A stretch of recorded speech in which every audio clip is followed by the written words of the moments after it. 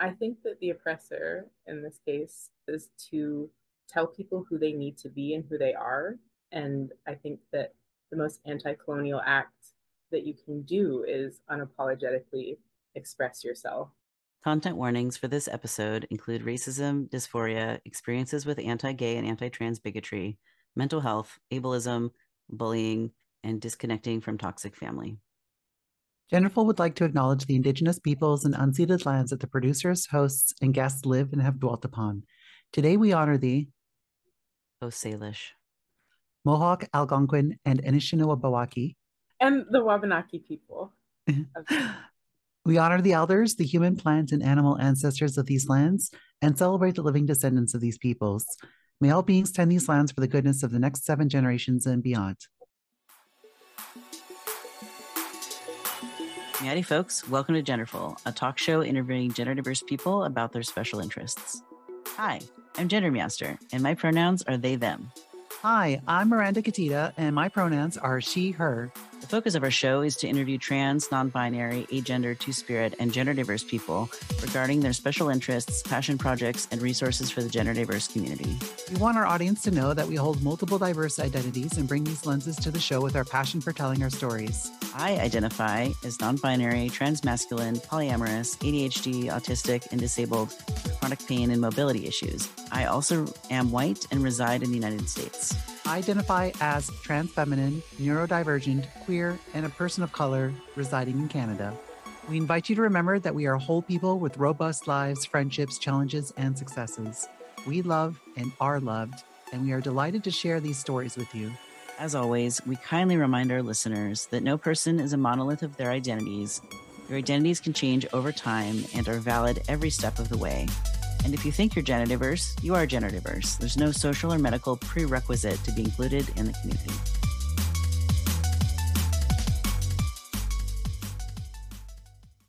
Welcome to Genderful Podcast, a show interviewing gender diverse people about their special interests. This week, our guest, BuffCat, she and he pronouns, is chatting with us about queer storytelling. Welcome to Genderful, BuffCat. Hello. Nice to see everybody. It's good to be here. Yeah, it's wonderful to have you. So we have a couple of questions that we'd like to ask all of our guests.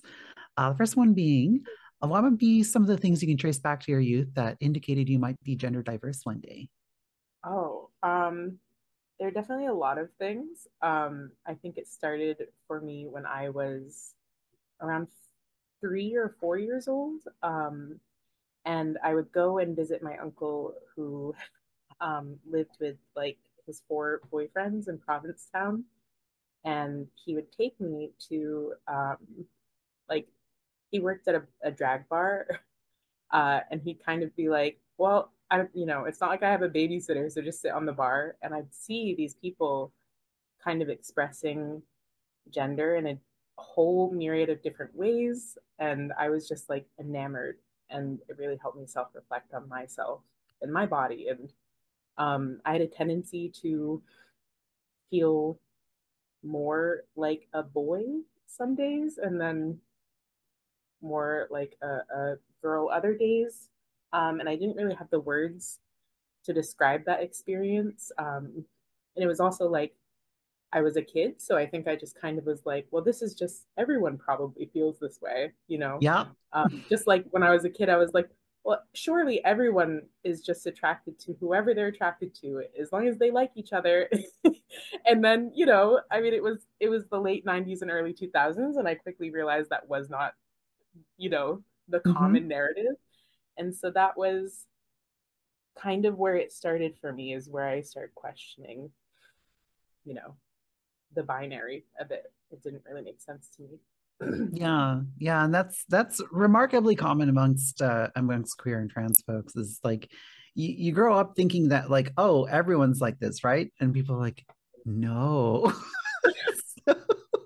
So it's like that was like personally that was a huge realization to me. It's like, what do you mean like not everyone likes to fantasize about being a different gender? It's like Yeah. no, only trans people do that. So I don't know if you ever read like Ranma One Half. Did you ever like read oh or boy, watch? Yes. So That I actually movie, have a whole video about that. So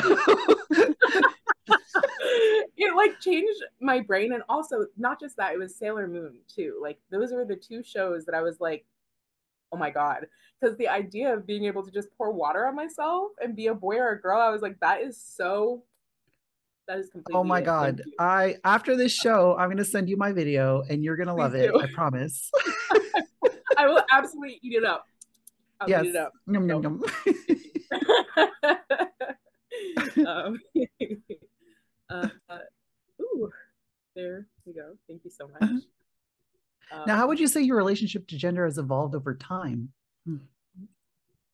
it has definitely been a very intense journey. Obviously, I feel like, I mean, I definitely went through a period of being kind of closeted. Um, and it took me kind of throughout high school to start accepting that I wasn't really meeting the gender marks or sexuality marks. Like, nothing Mm, was really adding up. I was kind of not doing what my friends were doing. And then I met a friend of mine who had come to my mom's daycare. And, I also met another friend of mine who was trans. Like, I started meeting other trans people basically as I graduated high school. And I was like, that just seems real and right to me. And that feels more like an accurate representation of my own experience than what I had been told I was most of my life. Um, so recently, I think when I turned like 25 or 26, I fully recognized and like started to process the words, and I realized that I was bi-gender or two-spirit, and those were the correct terms for me and my bodily experience. So it only took till I was 25. So, I mean, you know. that's still quick by my standards. So. Okay. I mean, there's never, I also want to be very clear. There's never like a right or a wrong time, you know? Oh, absolutely. So yeah, just to, Yeah, yeah. It just like, there's a very common saying that like you don't transition or you don't come out until you're ready. And for some people that's when you're 12 and for some people that's when you're 60. So like there's no right or wrong answer. And speaking as like quote unquote later in life trans person, like I think all of us like mature trans people have some amount of regret, but that's just how it had to be. So like there's no sense in there's no sense in crying over, lost days, even though sometimes we really want to. yeah, lost gender. No sense in crying over spilled gender, you know? Yeah, yeah, Um, exactly, exactly. Perfect. Thank you for asking that. All right, so why don't we get into our special topic of the day, which is queer storytelling. How did you get started as a storyteller? Okay. So I guess kind of going back to childhood, I was really desperate for stories about people who looked like me or were like me in any way, or even represented people in my life. And growing up in Maine, there really was not anything like that, particularly like Black or Indigenous stories. I didn't have any books about people like me until I was probably, I guess I was reading like James Baldwin when I was 8 because I was so thirsty for, and The Fire Next Time or like Giovanni's Room is a wild thing to read when you're 8 years old. Yeah. But I was reading that because I was so hungry for that representation. And I was kind of searching for it in any way that I could. But I started like writing and drawing my own comics and stories um, that would reflect me and my friends or people around me, probably at around the age of 7 or 8. And I've been doing it ever since. I've been really obsessed with, capturing people like myself, um, people in my environment, um, for as long as I can remember. Yeah, yeah. And then what you just said about like being thirsty for your own kind of representation. I mean, that's anyone part of a marginalized group can relate to that very, very heavily. So it's Because I know personally, like growing up, like weren't a lot of stories about people who looked like me or had a culture like mine, and especially like not having any stories about trans people growing up. And it's like I grew up in the 80s, and Yeah. we had some trans representation, but it was real bad. It was horrible. It was real bad. It was So terrible. And also like you look for crumbs too when you're that age. Like I don't know. Mhm. I was like, if I even saw a crumb or a semblance of like, is that me? Like I would just eat it up. And then I look back at it like now that I'm older and I'm like, damn. Like yeah, the kid yeah. was So starving. Like it was starving. So yeah, so it really, I mean, after like not having that representation for so long and then suddenly getting it, it's life-changing. Like yeah. it really is. Like it's like, oh, this is what I've been missing out on. Yeah. And I find that like my obsession are usually stories that I'm like even just slightly capture, the experience, at least when I was younger. Meowster, did you want to jump in? Yes, I DM'd you to ask if Yes, I I was know where nodding we my are head. correctly. Oh, I was looking at the wrong screen. I'm not sure if there's a pause, am I Transparent supposed moment. to Yeah, hear? yeah. Well, I was like, I was like, would you like to?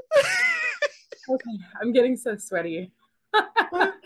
um, Well, before I ask the question, BuffCat, do you need a break to do a costume change?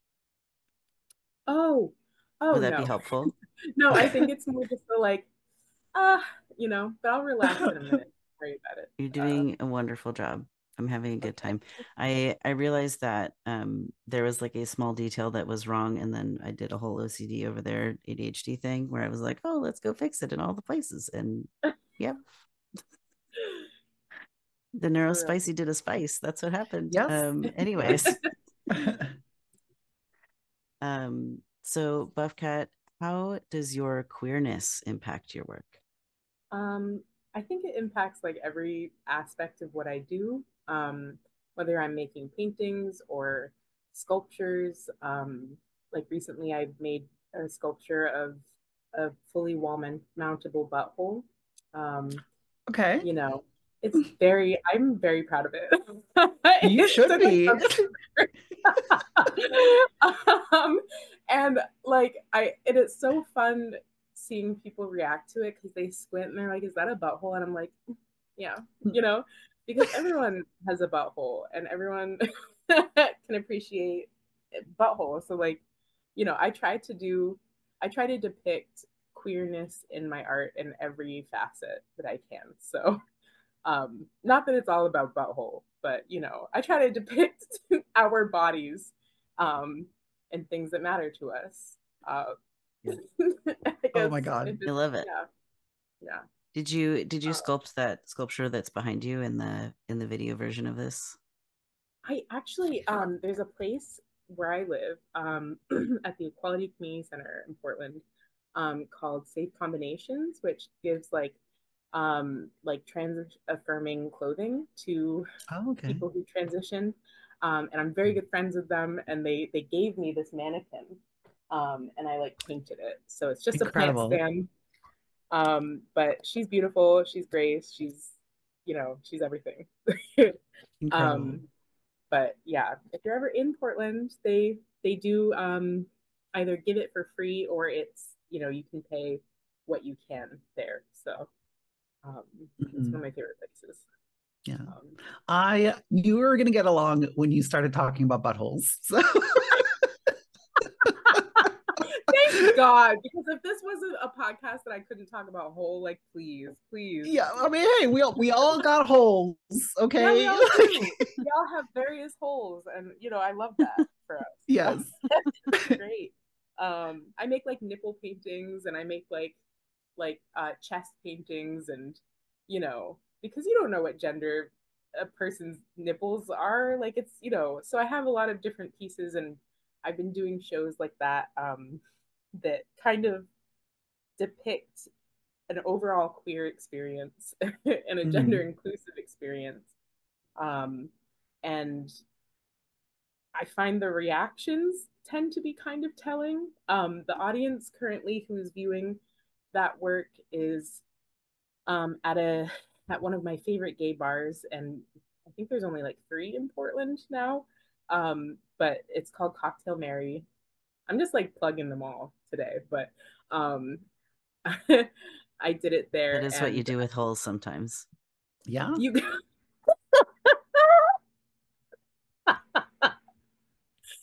It's the um, spiciest joke I've made in a while on stream. that's You're welcome, Kat. good. That made me blush. My ears are like red. um, but yeah, so oh wow, the owner of that bar would have loved that joke. I wonder if he'll listen. So, um, shout out to Isaac. But I'm doing more work pertaining to that, like for my paintings and sculptures. But particularly when it comes to like my illustrations and stories I work on. Um, right now, I'm working on something about my like childhood and my life and my experience of being a queer and gender non-conforming person, and like figuring myself out. It's called Letters from Little Brook. Oh. So I like to tell stories in that way. And I also love to talk about and paint and draw buttholes.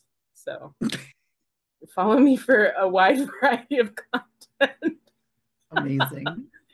Yeah. Gay sex, I draw that. It's fun. Nice. Yeah. Nice. I'm just casually sliding the butthole sculpture from your Instagram Oh, into the Twitch chat for I'm looking everyone at to this go right enjoy. now.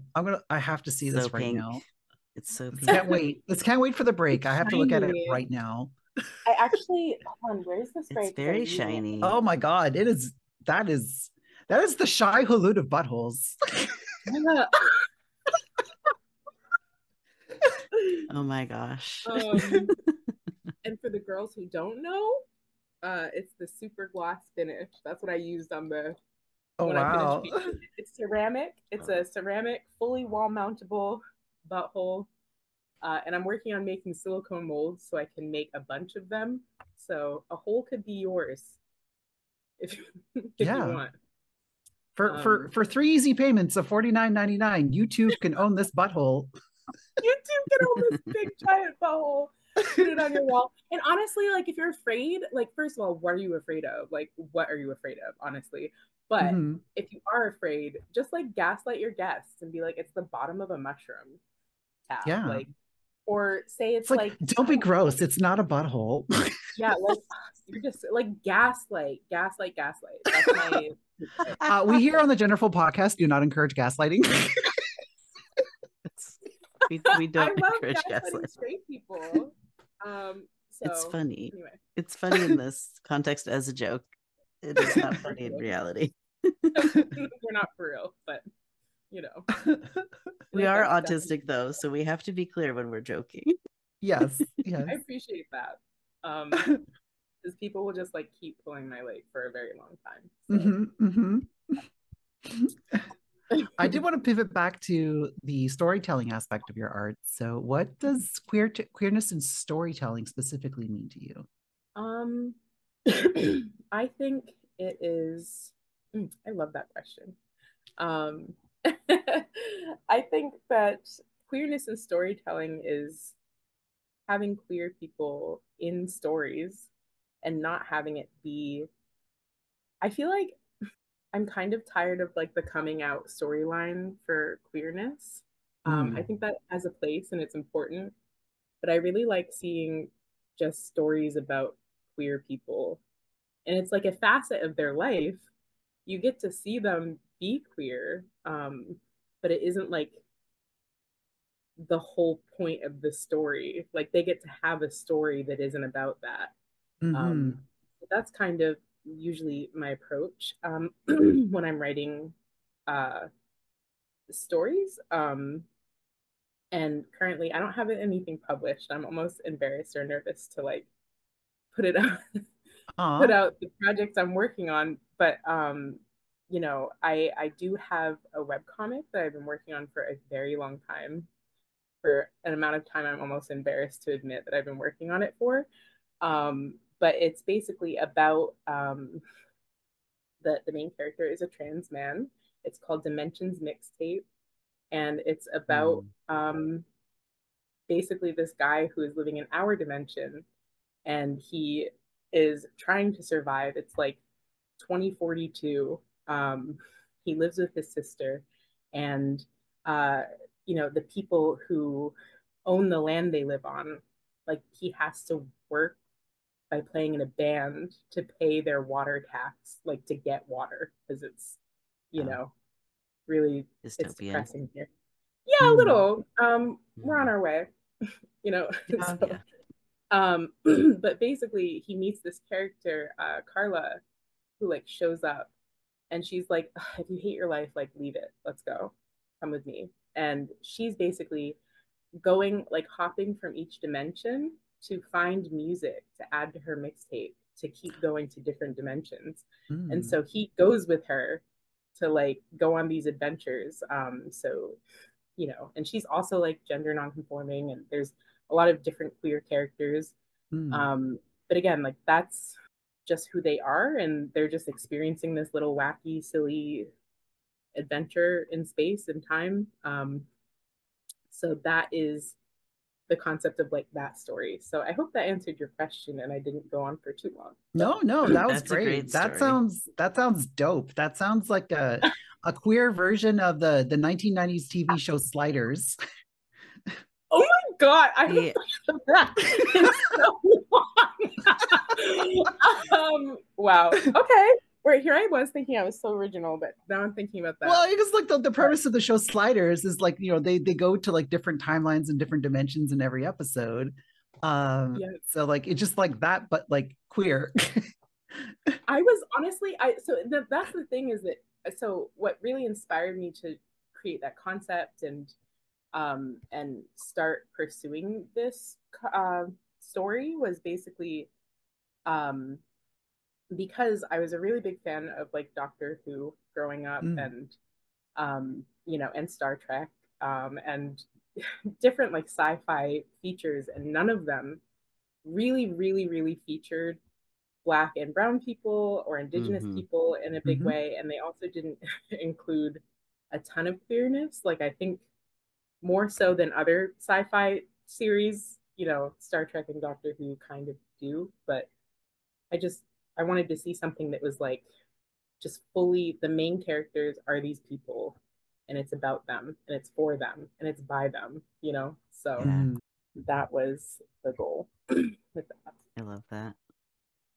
Yeah, because representation matters, and like It was intersectional representation matters. 100%. So having trans representation, having BIPOC representation, ability, immigration status, all of those different things, like different levels of or different ways of mental neurotypes, right?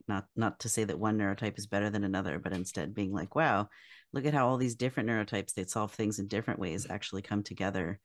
And Yeah, like that's how the solution is found, is through diversity, not through conformity or sameness. 100%. I think a lot of the characters that I gravitate towards tend to be a little more neurodivergent, but that's because I am.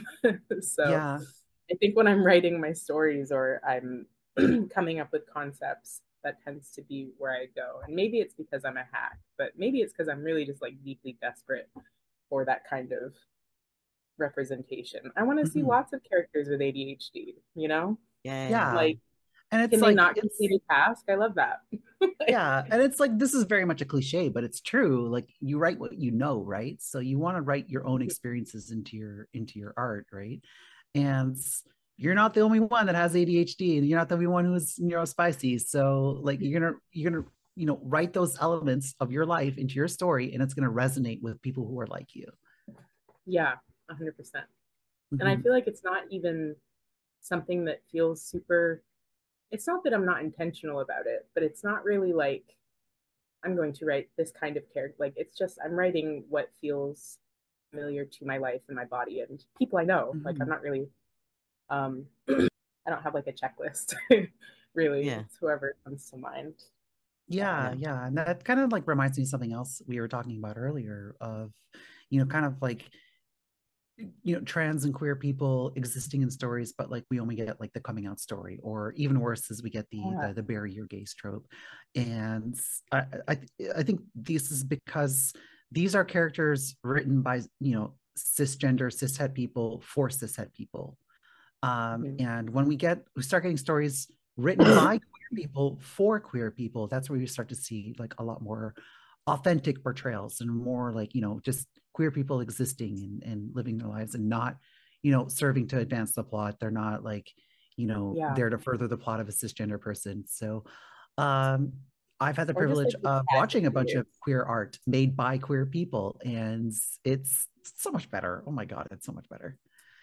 Isn't it nice? Isn't it nice when we don't have to have crumbs? Like I just Yes. Mhm. I feel like and thank God for the internet because like I've had access to things where I'm like, delicious. Like we love that. Yeah. I definitely I think the bury your gaze trope. I feel like that literally just like brought things up for me. I hate it so much, and Yeah. I also don't like the like tragic gaze or the like I don't. Is it so much to ask that I just want like a nice wholesome like I want them to have a good time, Yeah. not all of the time because that's not real, but I'd like them to have like a slightly nice time sometimes. I think that's Hmm. also a goal of mine is to avoid the leaning into I don't know, just let them be gay, let them be together, let them be Hmm. trans. It really bothers me. Yeah, it's like we're allowed to have happily ever after stories too. It's it's not just the God normies. forbid. I know. Yeah. Yeah. I I think that it's really powerful when like people, non-cishet people, are written by non-cishet people. Like, Yeah. because I can tell when I'm watching a piece of media that the writer or creator is queer, neurospicy, trans, something, right? Like one of those, not all of the powerful identities person, like powerful Mm, in the eyes of the patriarchy and, in the eyes of colonialism and all of that. Um, because there are little details that, as especially like a neurospicy person, that I pick up on that I don't even mm, think neurotypicals would notice or recognize as like, oh, that character is being autistic right now or whatever. Um, yeah. but there's just little things that I'm like, oh, that character is stimming to self-soothe. And it's so Yeah. powerful to, instead of see like a traumatized autistic person, see an autistic person self-soothing and like taking care of themselves in the context of whatever the adventure is that everyone is having, in the story. And so like seeing, because in stories about autistics, it's often, oh, it's a high support needs person and there are all these Mm, specific ways, and it's like, no, like there's a lot of ways that like the way that things are framed or edited or like presented can like upplay or downplay the like the neurotypical discomfort and the awkwardness that mm. neurotypicals perceive in neurodivergent folks, because it's like, I'm not awkward to other neurodivergent people. Like, I like don't I mean I all my just friends am. are neurospicy and I'm like, oh thank God, like I can unmask Mm-hmm. around somebody or like isn't it nice that I can just stim here, I think I really am fast. Sorry, did I interrupt you or anything? Or is that No, you're good. okay? We're just No, talking. you're This fine. is great. If you did interrupt Um, me, then I already forgot because ADHD and I have no lingering negative feelings about it. oh my gosh, isn't it? It's a superpower. It really is. It But is.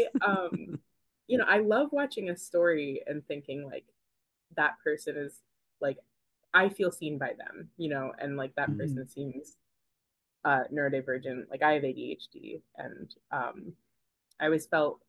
I mean, it's taken me like lots of therapy to kind of process through that kind of like suppression because I mean I don't know if you've had this experience, but it's very much like stimming. I've been allowing myself to unmask and stim like within the last year, because I wasn't really Mhm. allowed to do that.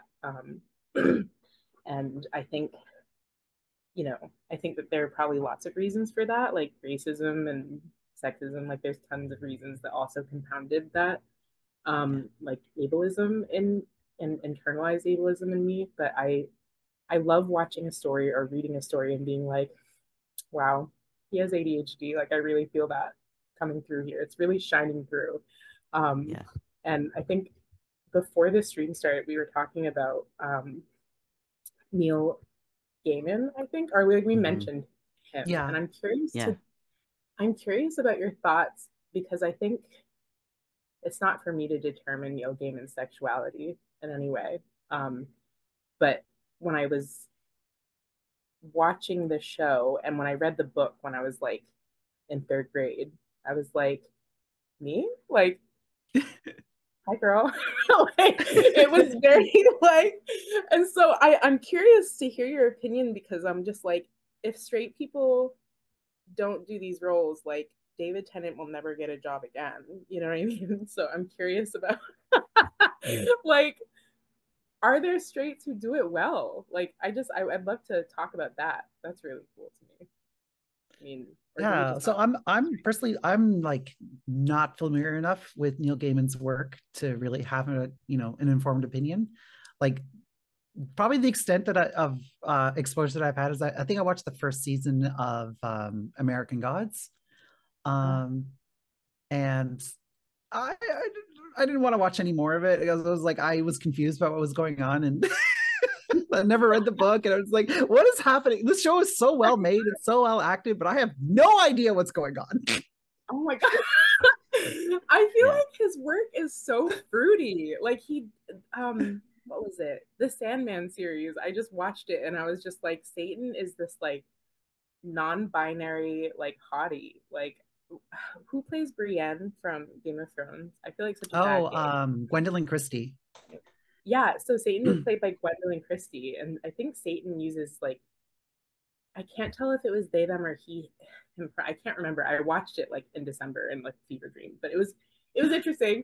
It was good, but I'm just saying I'm like, he puts these characters into his stories where I'm like, hello, like, and and maybe this is just like a part of his life and he's Mhm. just writing what he knows and he knows a lot of queer people. So I'm just, maybe we don't have to talk about my Yeah. hyperfixation right now, but I just, am curious to hear your thoughts about like, Yeah, so I mean, there is something that like so I have again like this is like secondhand knowledge that I have. I have not read the yeah. book. So in the book of Sandman, there is a trans woman character in it, and the book was written I think it's something like in the 80s or something, It's the or it 80s. was written a long time ago, I'm holding my and breath because I'm like, I think I know what yeah, you're talking and it was progressive for its time for having that kind of character in it, but sensitivities have shifted since then, and like something like that today is kind of like not great. But about. Neil Gaiman has come out and said it's like, oh, if I was writing this now, I would write it completely differently. So like Yeah. Hmm. he himself has kind of evolved with the times. So again, I haven't seen the show, but I would expect the show to address that character very differently than it was addressed in the book. But take everything I say with a grain of salt because this is all stuff that I've heard from other people, and I haven't read it, I haven't watched the show, so The show feels definitely from, I mean, yeah. I haven't read it since I was very young. So, and you know how things like, I mean, it was like what, like 2007, I think, and Mhm. the things that passed over my head at that time were vast. Like I started rewatching America's Next Top Model, and I was in hell. It was unbelievable. I can't believe that Mhm. show existed. And I watched it. I just consumed it, That was bizarre. Um, but yeah, so I just wanted to talk a little bit about that. You mentioned Star Trek, or like you made a reference earlier. Oh yeah. Um, and I loved it. Yes. So I'm just like, and that and I feel like they represent there's representation in that show, and I think that things can exist that I may have clung to like as my Mhm. breadcrumbs, that Mm-hmm. maybe are not as slay as I remember. And I guess I Yeah. wanted to talk about that. Hmm. Well, I think something to keep in mind is the cultural context when those pieces of media were created, which is also important when reading the Bible. As a side note, you need to keep the cultural context in mind. Yeah. As a person with 2 degrees in religion who is now a pagan, I have extreme opinions about the importance of cultural Serious. context and how it's taken out of context so much. Okay, that's not this podcast though. Anyways, I think that yeah, I think I have random things to pepper in. So one, my wife, who is a trans woman, actually got to see Neil Gaiman and Amanda Palmer many years ago. I think Neil was one of the like whatever the name is for when you're like the winner of the parade or the grand Grand ringleader or Marshal. something. Yeah, the grand marshal. Neil Marshall? Gaiman was like the grand marshal of the mermaid parade with Amanda Palmer. Um, and that was around the time when they were either dating or married. I think they are now not married. But they were together for a chunk of time. And I have listened to the audiobook of Amanda's The Art of Asking, and Amanda's life is queer AF. Like, Mhm. oh my God, so Yeah. queer. And so, like, you know, whether or not Neil himself is queer, who knows? But like, he has lived a life where he has been surrounded by and just drenched in like queer art and queer music, and like, he's not oblivious to that realm of being. I um think his favorite drag queen is Katya. I found out. Like he's ally, like I'm guessing. So, yeah. I don't know him. It's very parasocial, but I'm just like, you know, I love to see when people depict real life because we're everywhere, So Yeah. I feel like to have Yeah. only straight, like heteronormative media is like not, you're telling a story that isn't based in reality, like Mhm. Mm-hmm. in any way. And I think that's what gets me. So, Yeah. I will add that Good Omens, which is another show based on Neil's writing, um, especially season 2, has some very strong, like, gay man romance vibes. It's great. I they won't say any more are than that because I don't want to spoil it for people who haven't seen it yet. they But are like, like it's very non-binary. good. They're Yes, non-binary characters too. They don't queer they switch queer genders a vibes. lot.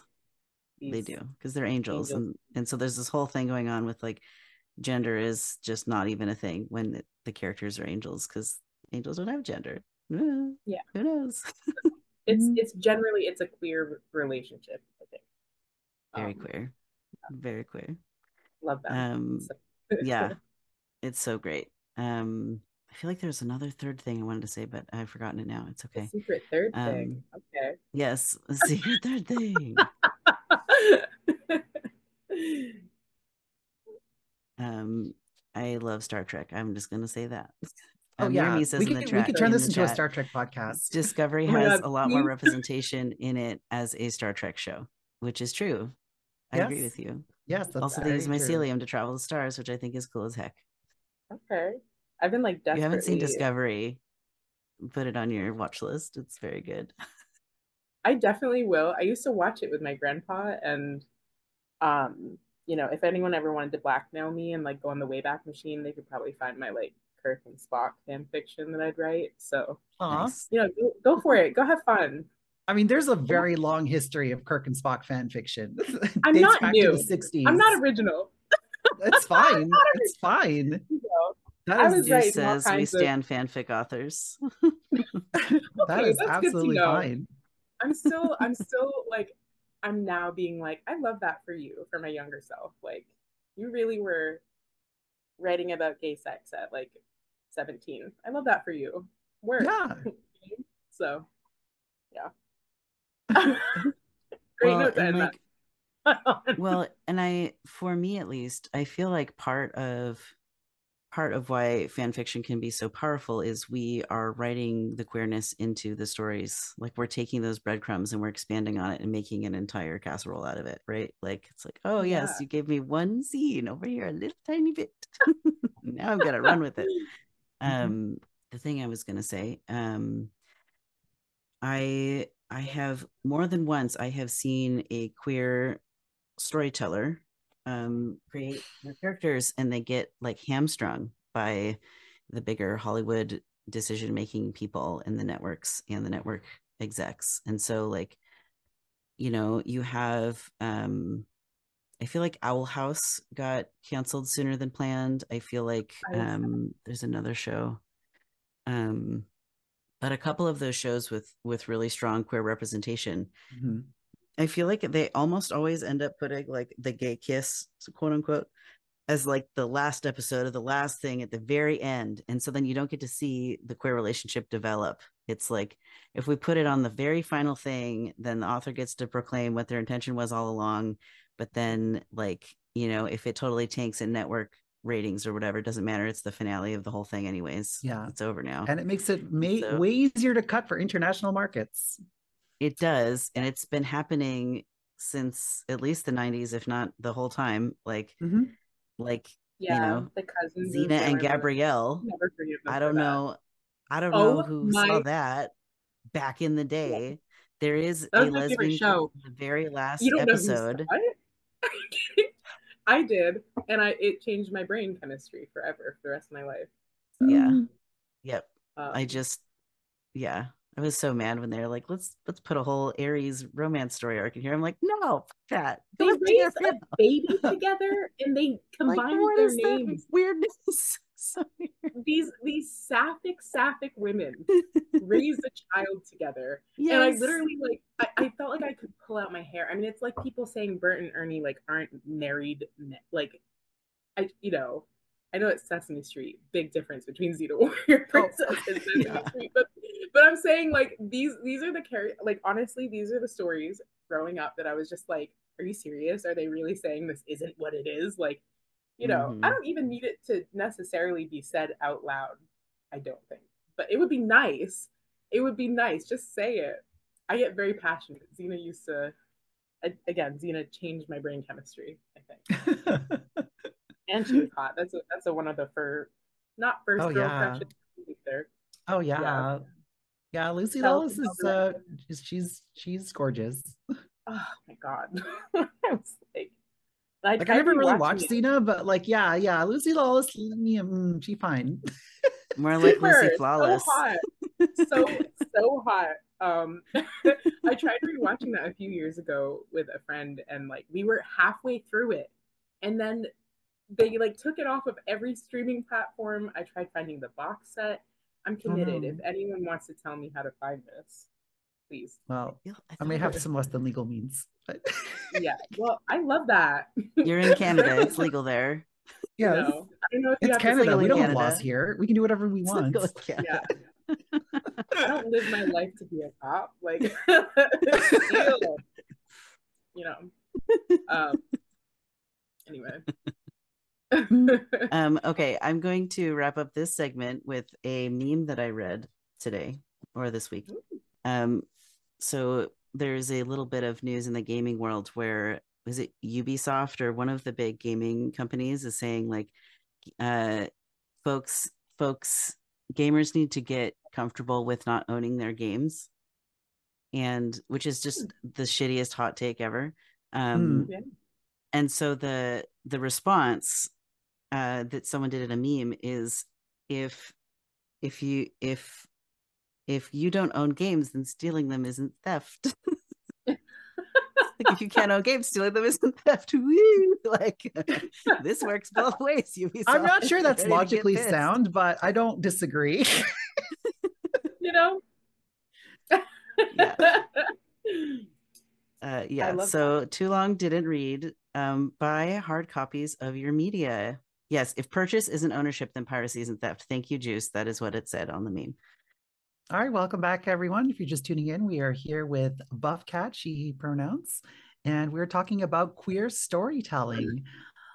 So this is kind of a segue from our pre-break conversation, but what kind of queer stories do you think are underrepresented in today's media?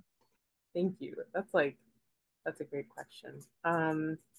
I think that like non strictly binary trans experiences are needed. I think it would be very nice to see more people who aren't just like, you know, maybe they're not, maybe they use he pronouns and they're not medically transitioned, or maybe they're doing things like it would just be nice to see a more diverse uh, amount of transness. I feel like, recently, I don't know if anyone here watches Doctor Who, but I watched the special, and Donna's daughter is a trans woman, and we love to see it. Um, Mm, but you know, again, she's like super binary, and I would love to see less binary representation. Um, yes. yeah, Yeah, maybe you So guys. on I that, agree. That's something that's um, we're doing better with representation, but we're still kind of stuck in our binary modes of thinking. Yeah, And I'm saying this like as a binary trans woman, and I know that my experience is not the only one. Like some of my best friends are non-binary. Like some of the people in this call are non-binary. Like it's um, you know, I I wish there was kind of more representation of the diversity of human experiences out there because right now we're only getting a small sliver of it. yeah, yeah. I'd love to see like more two spirit representation, or like Yeah, more absolutely. like what is that like third gender concepts, Yeah. culturally, like cultural based gender representation would be yeah, really cool. Um, but yeah, Nasir, did you have a thought? yes. So on the specific thing that you mentioned about the Doctor Who special that came out around winter 2023, for those listening in the future and don't know the date context of when we're There speaking, are a lot of those specials. yeah, there are many of them. The There were a lot of TERFs in the UK that wrote to the network and said like, "Oh, we didn't like that there was a trans person."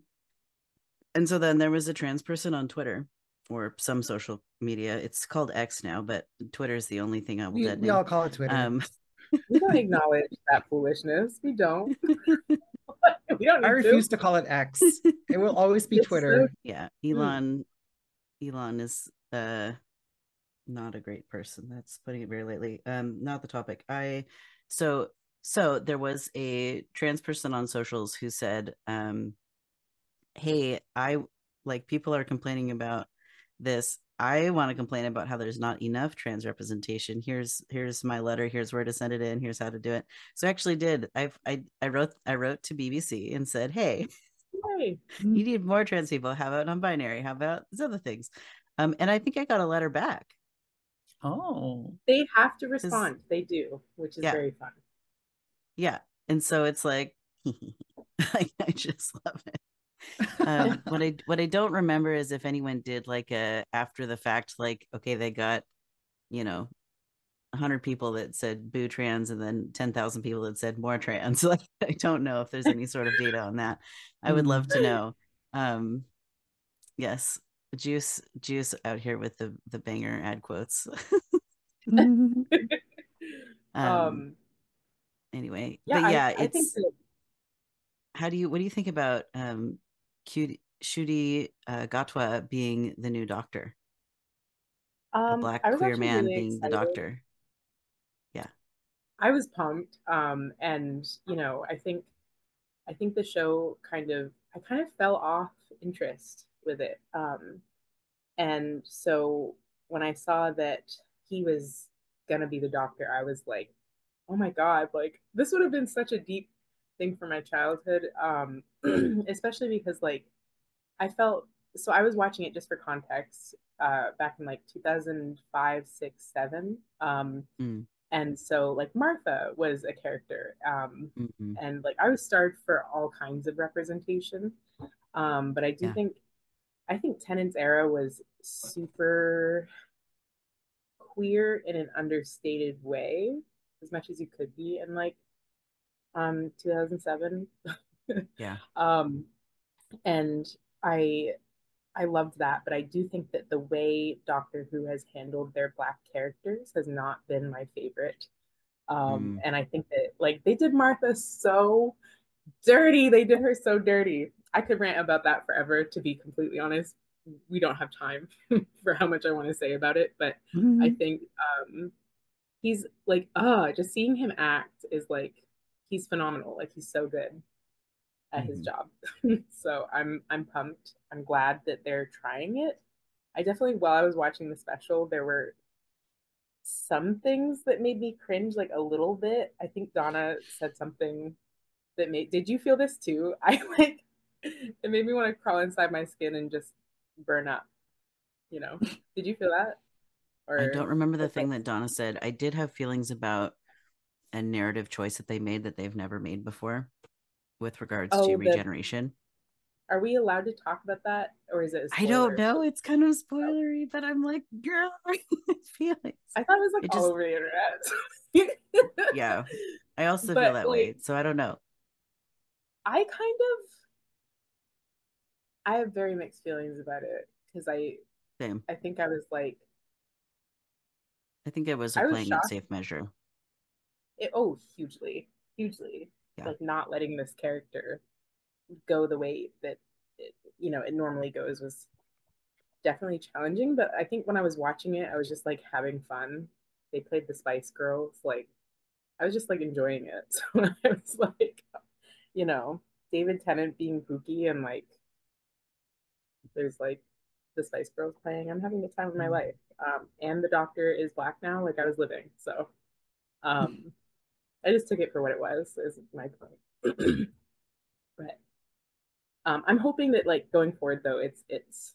I hope they handle the racial aspect well. I think a lot of what I really struggled with like Martha's character, for example, was that they would be in situations like going back in time, and Martha would be very clearly experiencing racism, and the Doctor like Yeah. didn't really go like, "You're experiencing racism. That's bad." Like it wasn't really super acknowledged. And I remember watching it when I was young, and I'm like there, I can't remember which episode it was, but Martha was a maid, I think, or made Yeah. to just be a maid. Like they just assumed Yeah. she was a servant. And so she just had to be a servant. And I was like, Yeah. that's crusty. So I'm hoping going forward, like how are they gonna deal with that with his character if they go back in time? Because the Yeah. doctor isn't usually in that position. Right. So I want to know if they're just gonna gloss over it and pretend it's not a factor for him. Or like Um, only go to like other planets instead of like Earth oh, and history avoid. or Oh something. my God. Wouldn't that be I don't terrible if know. they just avoided it for a whole season? I feel like they tend to do every other, like one like world history, one travel off, go do a thing. Sometimes it'll be two and then two or something, but Yeah. typically it's kind of a mix of both. I mean, with wow, I'm sorry. It's like late and my brain is just fully rotted at this point, and I'm like It's okay. the writer of help me, please. I can't believe this. This is like one of my favorite shows, and my brain is There's been a rotten. lot of writers on Doctor Who. For Tennant, There's Tennant, and Moffat. before Moffat was there. All I I got didn't is realize. Steve. I don't know if Steve or Stevenson or I'm I am not the name person. I can't remember the names of Um, actors either. I'm not. It's not my strength.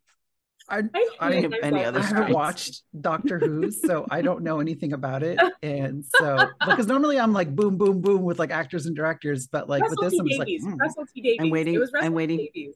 There you go. I'm sure Russell the T chat Davies. I knew. was waiting for the mods to save us with some quick Googling. No, it was. It would come out, but I just had to be weird about it. Yeah. So I think I trust him. I think he's got it. He writes really awesome queer stories and like um non-queer stories, and I'm just a little, I am nervous about the racial aspect a little bit, but that's only Yeah. because of Martha. So Did you see any of the Woman Doctor episodes? She starts her answer with a sigh. Yes. listen, I mean, I did. I think, to be clear, like she was great. I thought she was phenomenal. Like she was as an actress, great. I hated the writing. It was so Mm, there was no like there were it just felt like there were no stakes a lot of the time, no real stakes. There was no it just I don't and I'm sure maybe I hope I'm not like starting a war or people hate this, but I don't like how safe they played it.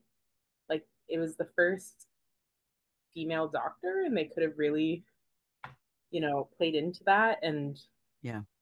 inherently I find that to be like very trans. Like the doctor transitioned and is now a Yeah. woman. And how cool is that? How because the Yeah. doctor doesn't really have a gender or a Right. set race, and that's interesting. Like they could have really played into that, and I feel like they did, but it felt surface level. Yeah. Anyway, how did you feel about that? Did you were you So like so I also Miranda? I'm I sorry if think you feel like left out Oh, of this. that's fine. Oh, You okay. two go on ahead.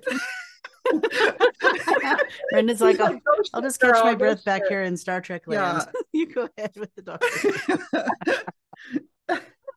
Thank you, Brenda. I felt like with the writing that they did, and honestly, I can't even remember the lady doctor's name because I'm bad at names. Oh, Um, Jodie something, I think. Jodie, not Foster, that's not it. Jodie Whittaker. Whitaker, Oh my God, Whitaker. if Yes. Jodie See, Foster Brandon was the knew. Good job. I See, You would, I know participated. I would just, actors. I just don't know anything about the show. So, so I felt like it is Jodie Whittaker. I felt like Jodie Whittaker, um, like she was in a really hard place because the Doctor Who team was trying something new for them, and it was lockdowns. We're still in a pandemic, but it was during lockdowns, and so Yes. like that made everything more complicated and perhaps less episodes or overall seasons happen because of that.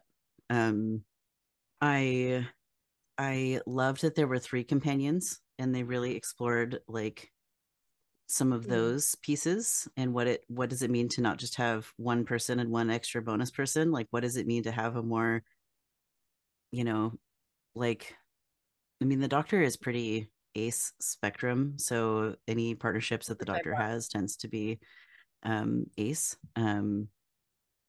But I liked that there were a number of generations and races like within the team of companions that was around. Mm. I thought it was powerful and interesting to have like very slight lesbian subtext. I'm angry they didn't explore it more a lot. That's how I felt. Thank you. Yes. I was So I afraid feel to go like there. I feel like in a I feel like in a lot of ways they started to touch directly on topics that I haven't seen Doctor Who directly call out. And I Mm, think like the writers I think were different than usual. And they had yeah. like maybe writers from the cultural background that they were discussing actually doing the writing, which is very important. Like and um I wish I remembered the specific episodes better to give specific examples. I don't right now, but I just remember the general thoughts I had at the time. Um, and I agree with you. There are plenty of ways they could have taken all of those things farther. And I have Yeah. some, when I saw that they're like, oh, we're going to go back to Tennant and Donna for the specials, I was like, so we had like all this diversity and all this like multiculturalism, and now you're just like, let's go back to everyone's two favorite white people. Like, God damn it! Like, what are you doing? You going backwards? Let's switch I because mean, we're in the show again, back to the one everybody loved the most. Like, what are you doing? and I'm like, I'm guilty for loving that too. Like, which is, I know that that's not. Hear me out. I I loved all of the things that you just mentioned, right? Like, I do want to plus that. I think again, I wish they went more in depth with Yeah. those topics. I'm glad they touched them, but I think my issue with that was the lack of, you know, going in on it. And I don't know if that was Chris Chibnall. I think that was the writer. Um, I guess as Honestly, ex-network it's better than executives again. Moffat. I started rewatching it, and Stephen Moffat is like, it's just like so horny. It's like needlessly horny. And it's interesting because I can tell like Matt Smith is playing this character like he's Ace because the doctor like is Ace. Like, you know, but he's just like, it's so horny. And the gaze is so horny for like, and Mm-hmm. it really, it wasn't a way that I didn't notice in like 2011, but watching it, there's nothing wrong with a horny story, but Yeah. it feels a little out of place with this character who's, you know, it was just off to me.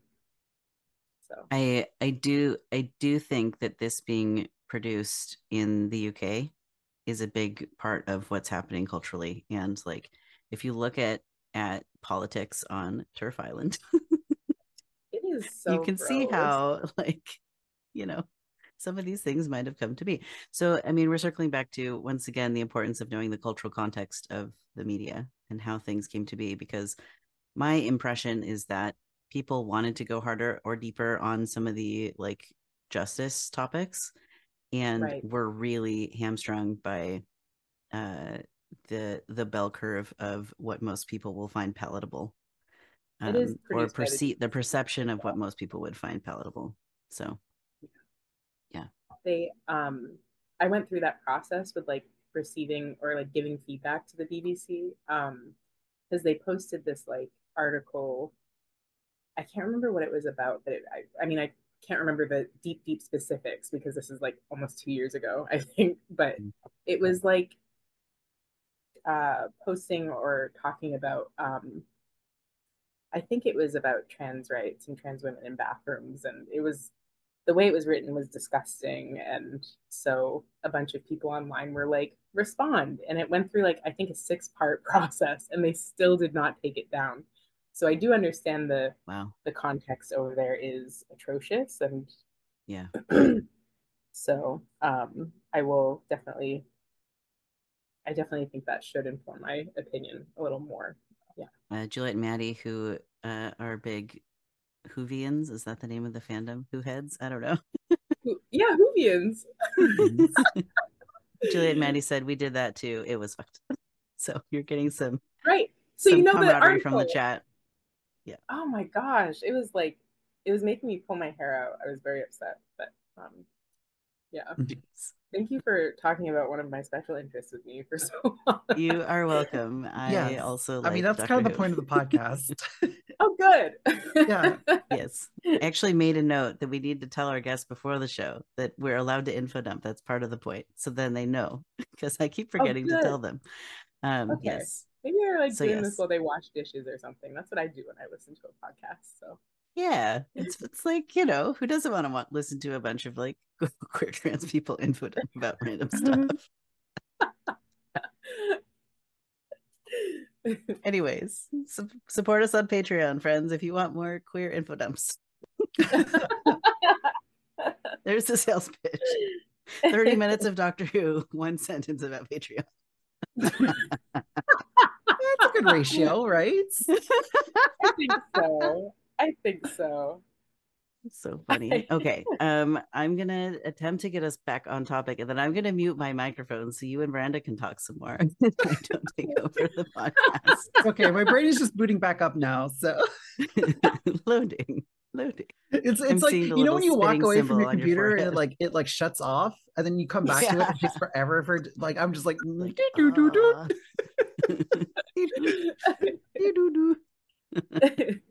We have very cute loading emojis in the chat. Thank you, Alatita. You're Oh, helping. cute. Hashtag helping.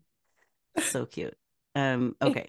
So BuffCat, if you could tell us a bit about your experience with being bigender or two-spirit as a Black Indigenous artist.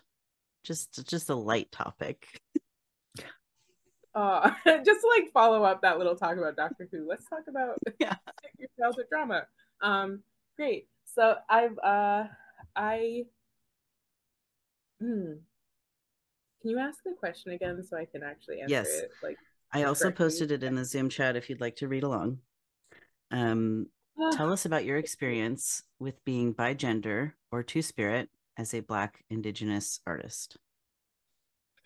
Um, so I live in Portland, and it's overall pretty positive. I noticed that people don't really use my he, him pronouns. Mm-hmm. I've been told repeatedly that I'm not very much giving he, him. So it's kind of just, it's kind of navigating that again, like back with the binary aspect. I'm not in a position where I can do anything really financially, like with my transition in any way. And you can interrupt me if this is triggering or upsetting. I'm still kind of navigating it myself. Um, Yeah.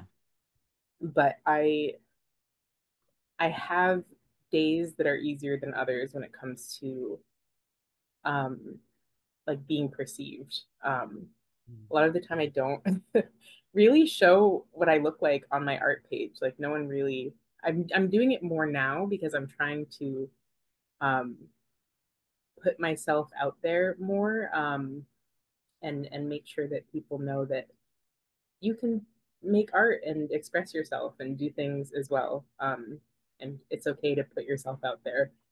Uh, but um, I think um, as long as you find people who you can express yourself with, like it makes it a lot easier. I have a lot of Yeah.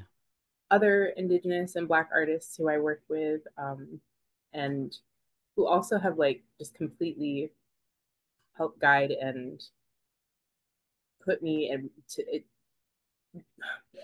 bring me to the place that I'm at now. Shout out to my friend Maya.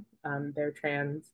Um, there's so many people who've built me up, um, and given me opportunities, and they're all overwhelmingly so Black, Indigenous, and queer or trans. So I wouldn't be doing what I'm doing without them.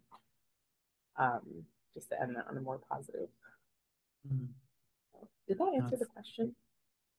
I think it yeah, did. no, you definitely did. Okay. Yeah, no, it's yeah, because it's no one is just like one thing, right? So we're all an intersection of various different identities, and I think there's um a lot we could be doing a lot better promoting the stories of folks who are Black, Indigenous, bi gender, two spirit. I mean, two spirit is one that like not a lot of folks know about. I mean, that's one. So like whenever I use like the full acronym, like when I go, 2S LGBTQIA plus, I get Yeah. questions from my cishet friends like, what is 2S? Yeah. So I have to explain what it is. And even myself as a queer person, like I first learned about that like, maybe 5, 6 years ago. So I think that's having like platforms like this and other platforms where folks can learn more about that sort of thing, and this sort of thing I was talking about earlier, where a lot of our media kind of just focuses on this narrow sliver of the expression of humanity, and there's just so much more out there. Yeah. But getting into the reasons for that, what does gender mean in a decolonialization context? Um, for me, I think that the oppressor, in this case, colonizers or colonial influence, is to tell people who they need to be and who they are. Um, and I think that the most anti-colonial act that you can do is unapologetically express yourself, whether that's through your sexuality or your gender, or unapologetically existing in your body. And so um, when it comes to my art, like, you know, shamelessly making a giant butthole if I want, like, because I want to. And and not just because I want to, but because it is I had a train of thought where this would have been great. But I guess what I'm trying to say is that,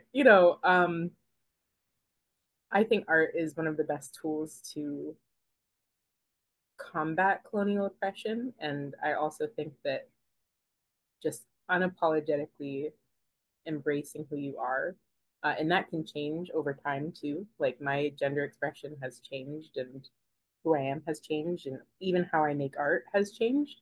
Um, that is an anti-colonial act. So, um, yes. No, I love that for you.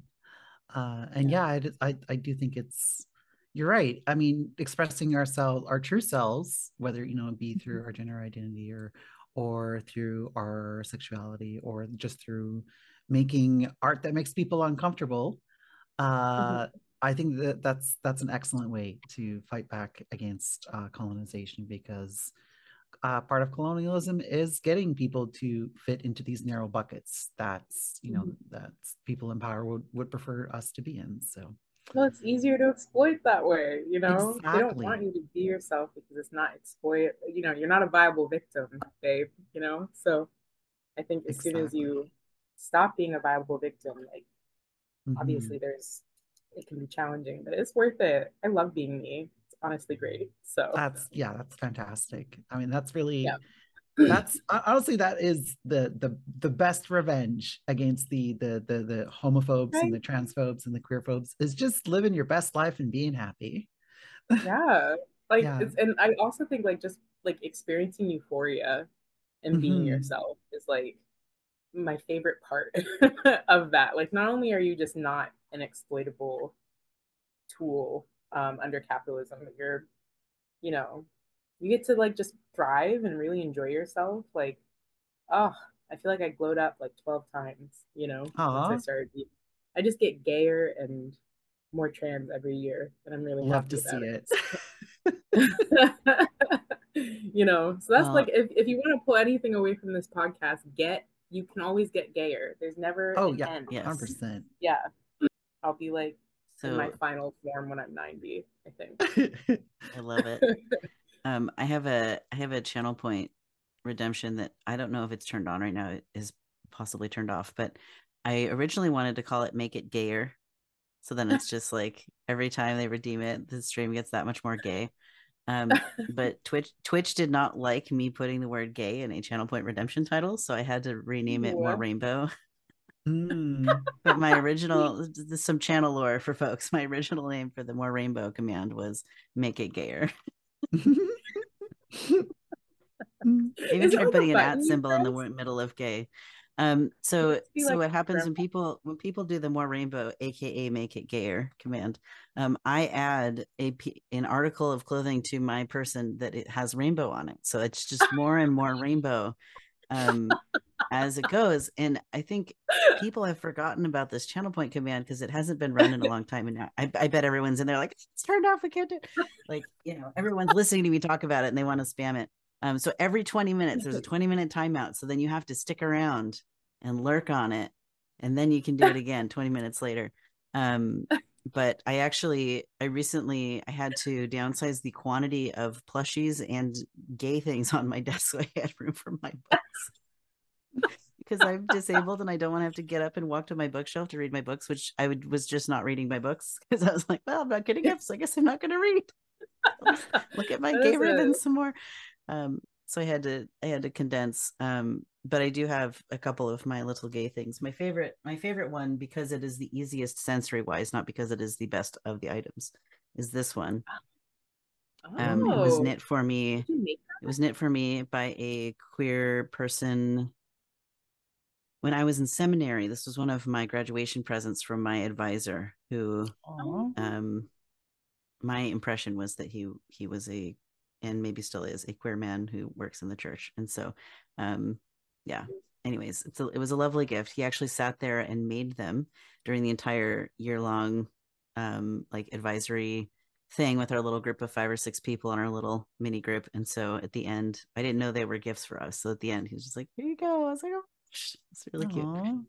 That's So like beautiful. not everyone who graduated got one of these. It was just our little affinity group that this was a gift that the advisor made for each of us over the length of that. It's kind of like all of our stories and our processing and learning was woven into the string itself. So it's really meaningful to me to have this little thing that I get to wear. That's beautiful. Oh my gosh.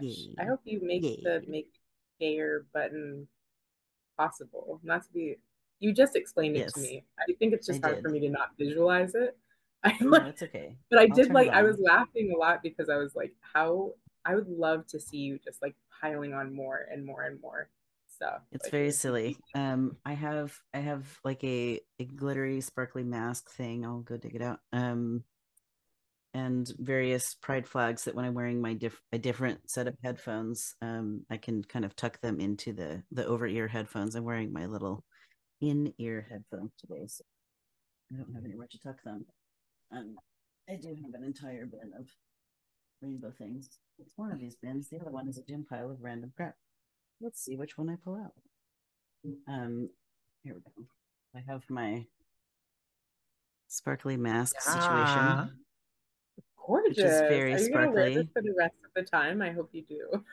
I can't wear my glasses with that at the same time.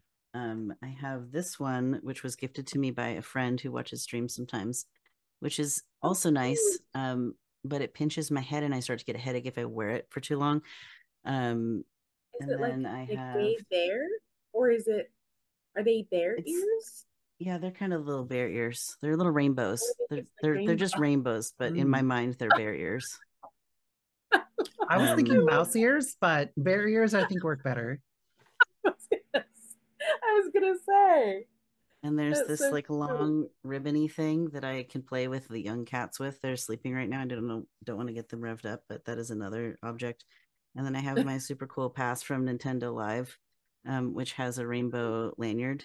So I can like put that one on. Ooh. That one's easier to wear. I can wear that one. Some of the other ones, like I said, they give me headaches and stuff, so I have to figure out anyway. Oh, And then I have my rainbow suspenders, which are great. oh, very cute. And if I don't Essential. clip them to anything, I'm also willing to wear those for this episode. But so I actually I used to let people choose the order that I would put them on. But now I decide I get to choose the order I put them on, and it's basically in order of most sensory tolerable. That makes sense. Like if it's harder to tolerate sensory Yeah. wise, it's going towards the end of the list. Um, I also have a rainbow tie that I love, and part of the back is falling apart, Ooh. and I maybe it did get stitched. I don't remember. And I have a bow tie that is on a elastic that I put around my neck that is also a little bit too tight, so I don't like to wear it for too long, but it is very cute. And I actually wore this bow tie to my wedding, which was nice. Oh, Um, that's sweet. I have that's a rhinestone that fell off of something. I have a Pride Progress pin. This is not the flag that I designed because it's missing it's not Pride Progress 2.0 and it doesn't have the Gilbert Baker inclusion, which I call my ancestors and descendants pride. Um, Cute. that is available as a sticker on my Ko-Fi shop, but this little fella is, Mm. it's It's something. beautiful. It's a little It something. is. So it's my rainbow things. They're around. I just can't wear them all at the same time. As my body says, no. But Thank you yes, for these are sharing. my little treasures. Thanks for coming to my show and tell. Um, something that I was thinking about when you were talking is how sometimes folks will like there's different kinds of pride. So there's like being proud of your gender and sexuality, but then there's also being proud of your ethnic or racial heritage. And so I think Mm, about like when folks will reclaim like traditional garb or traditional patterns or like traditional styles of clothing making or traditional dances, mm. things that they had before they were colonized and sent to those horrible make you white schools. Um, I'm not remembering the words, sorry. I, I've listened to hours and residential? hours and hours of yes, I've listened to many podcasts about residential schools, and I yeah, the word just fell out of my brain. Yeah, Horrible. that's a whole thing in Canada. It is Deep here trauma. too, and Americans Yeah. aren't talking about it. Americans aren't talking I about it. How we did the My family same does. BS. Oh. Yeah, Um, I'm glad your family does. um, I'm glad. Yes. Yeah, I mean I it's will let me rephrase. White Americans aren't talking about it, and the Yes. overculture of the United States doesn't acknowledge it very well or strongly in schools, public schools, mm, and it should be talked about. That's actually what I meant. should we Thanks for talk the Mm. about it? opportunity We to could talk rephrase. about it. I didn't know if that was the vibe, but I'm happy to talk Oh, about it. oh, Happy to talk about I'm my here for it. family. I'm But here for it. If you go ahead, you tell us, we'll listen. Hmm. um I think I think about this all the time, actually. And I think about like reclamation as an aspect of the fact that I tell stories and that I use art as a vessel to tell stories. Especially because a lot of my ancestors didn't have that. It shouldn't have been a luxury, but you know. So just for background, before um, oh God, I don't even know where to start. Let me just like organize in my brain where I need to start Yeah, very quick. that's fine. um, so just for some context, so my family was from Mississippi, um, and they were the so basically because of what was going on with colonization and the tribes were being kind of like displaced and pushed around. We know about this. So I am Choctaw and Cree. Um, so or Blackfoot, but I'm pretty sure they're under the Algonquin or Cree umbrella. They were desperately trying to maintain their land rights, and under the context of colonialism, the way that they could do that and maintain like tribal sovereignty was through slavery. So they bought my ancestors, my black ancestors, and then owned them. But on paper, it sounds like from my family's stories about this, my great grandmother's mother was Choctaw, and like they were all just a part of the tribe, basically. Um, and so it wasn't really an owner situation. But then when slavery ended and Reconstruction occurred, my family lost their land rights. And I love your cat so much. So cute. Thank you. This is Cleocatra, Oh. my Hi, youngest and Cleopatra. feistiest. You beautiful baby. Thank you. That helps soften what I'm talking about. um, Cats always She know, saw you the know. rainbow ribbon and wanted to wanted to play with. Now she's hunting the beef um, jerky on my desk. oh, good. She's smart. But basically, like with Reconstruction, what happened is that they lost their land rights. They were pushed off the land, and a lot of them were murdered. And then my black family, like people who were considered black according to Mississippi, were forced to sharecrop. And then my great grandmother was dealing with that. The white man who owned her land was basically like, you know, saying that she needed to come live with him for reasons that are not PG-13, and so I will not talk about them. But long story short, she like packed up all eight of her kids, including my grandmother, and like moved them to Maine. So they settled in Portland, Maine. I think it was the 1930s. Um, and so there was the East End, and that is what brought that part of my family here. They were basically fleeing because Jim Crow Yeah. was getting real. It was really bad. Yeah. And so, a huge aspect, though, of my family's culture and history is storytelling and art. Mm. All of my cousins are artists. Um, you know, uh, one of my cousins is like a great mural artist here. His name is Ryan. He makes really cool geometric patterns. They're really interesting. And his grandmother is my great grandmother's sister. Um, but long story short is that my art, I think, is something that I inherently have been doing in my childhood. And I was really Yeah. excited to hear that art and craft making and basically being a maker is something that my family's been doing for hundreds and hundreds and hundreds of years. Mm. And I'm happy to be doing my own iteration of that. Um, now. So I wanted to share that just as some context for my work. Um, Yeah. yeah. Thank you for listening to that. That was Oh, I very love intense, I but love that. I it sounds like engaging with like the art of creation is part of engaging with your ancestors and your lineage, mm, and um perhaps would you say that creating art, the it's not that the sole purpose is this, but one of the many purposes might be like processing and working through ancestral trauma and to press closer towards liberation. absolutely, like 100%. You just put that into words in a way that I don't think I could have. So thank you. I really appreciate that. I definitely think that people say that like my Roman Empire is this, like my Roman Empire is the Industrial Revolution, and the fact that I could just be like thriving and living on the river right now, and I'm not, mm, So I think um, a huge part of processing that, like probably, I mean, deeply epigenetic trauma and also like recent lived experiences trauma. Because that was very recent. Like I knew my great grandmother. She was Mm. my, I mean, I felt like she was my friend. She was a part of my soul. And, Oh, yeah.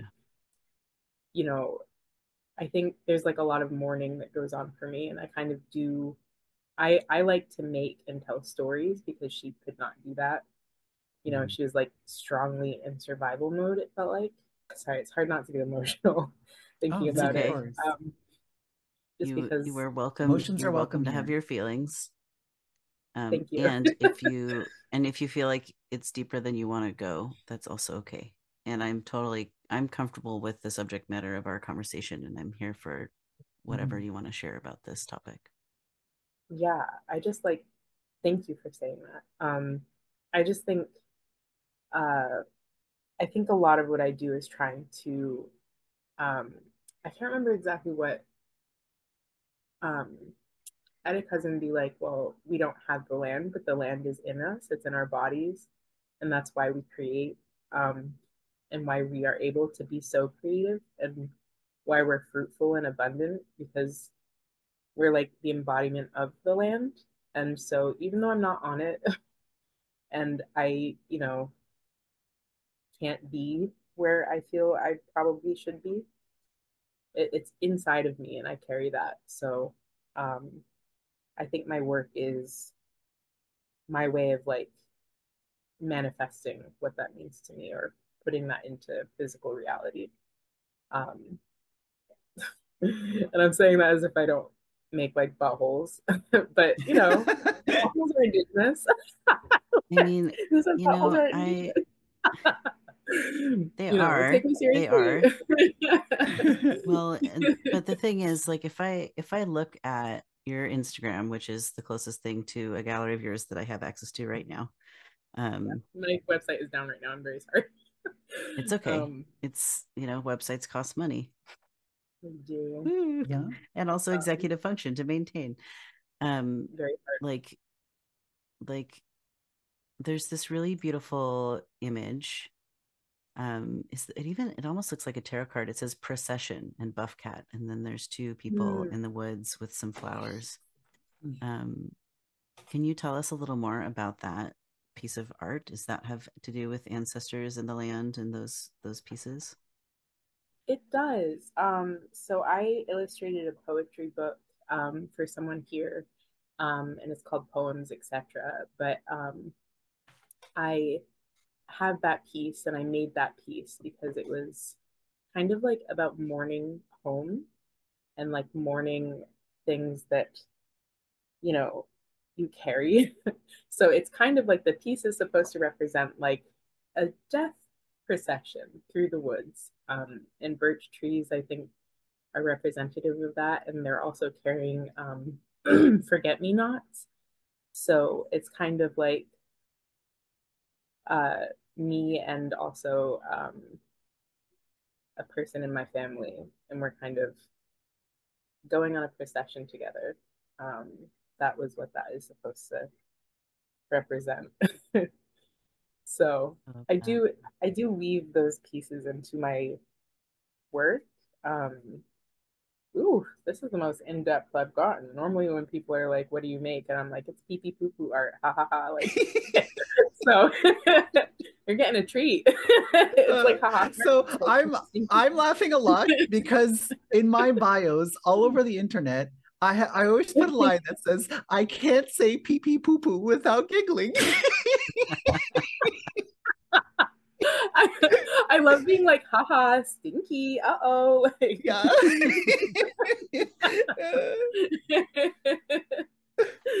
um, fart humor is elite. It's Yes, elite. yes. Top shelf. Only, yes. Yeah, Only the shelf. highest of brows. Like, let me just. It's like, oh, whether stick my pinky out while I'm making my butthole jokes. so so yeah, I mean, I I think the way that I talk about my work is typically not super in depth, but I'm happy that this has been a space where I can say a little more honestly what kind of goes into it. So thank you. um I I think about how it can be really scary to mm, be authentic and earnest. Because if someone critiques me when I'm being silly, it's like, oh, I was just kidding. It's like a layer of defense, right? It's like, oh, I can just shrug that off. That wasn't serious, whatever it's a that thing is I joke, just said. bro. Yeah, it's a joke. Don't take it so serious. But Yeah. when I make an earnest offering that's like my soul, and then if that Mm, gets criticized, then that cuts me deeper than, Mhm. oh, you're criticizing my silly kitty cat logo. Like, okay, it's just a cat. Like, what do you want from me? Like, but if they were to like say something really horrible on my like trans check-in, it's like, oh, I'm like sharing my deep personal thoughts about my physical body and my journey. yeah. And now people are trolling that. Like that, this is not an invitation to the trolls. I do have other people that mod my YouTube for me, so I won't actually see them. You're just wasting your time. Um, but like, but I can see how like um perhaps you may even need to establish some rapport or trust or um understand if it's okay to be earnest before being able to talk more deeply about your art, because you know um it cuts deeper when people criticize real art, quote unquote real, instead of like silly Yeah, things. instead of my um like cats with big butt cheeks and stuff, like, I which I do draw. but yeah, i I i love the cats with also the i big butt also cheeks. like to process my childhood trauma and make a book about Mhm. it, which I am Yeah, doing. And that's the thing too, is that I think that that's an interesting topic. I'd love to talk more about that, is like the deep vulnerability of um basically I've been making like artist journals about kind of like what I'm processing. And for context, I have complex PTSD just from like existing mostly under this, living in this world. Kind of, I feel like I don't know how anyone doesn't develop PTSD nowadays, to be completely honest.